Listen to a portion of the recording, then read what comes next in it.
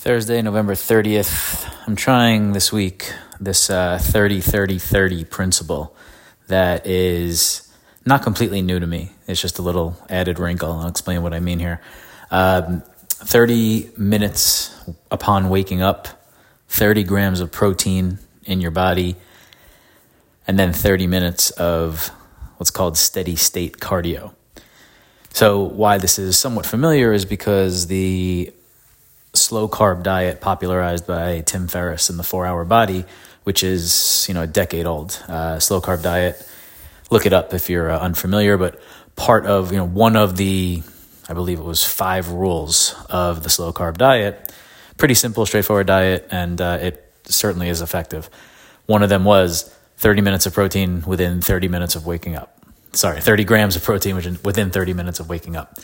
Normally, for the last, I don't know how long, I don't eat for a while, 11 o'clock, 12 o'clock, or after a workout or whatever it may be. But I usually wake up and exercise in a fasted state.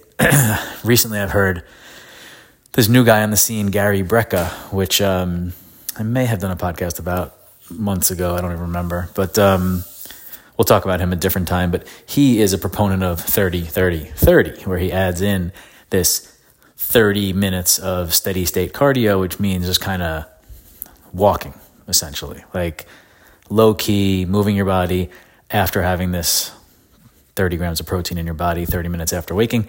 I don't know if it needs to be right away, because the way I've been doing it, if I wake up at 6 o'clock, meditate, get in 30 grams of protein with an Athletic Greens.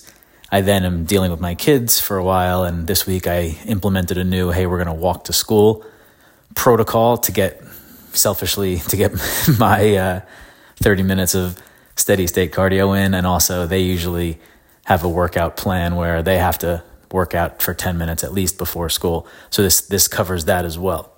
Anyway, that's what I'm doing. It's only been a few days, but look into it.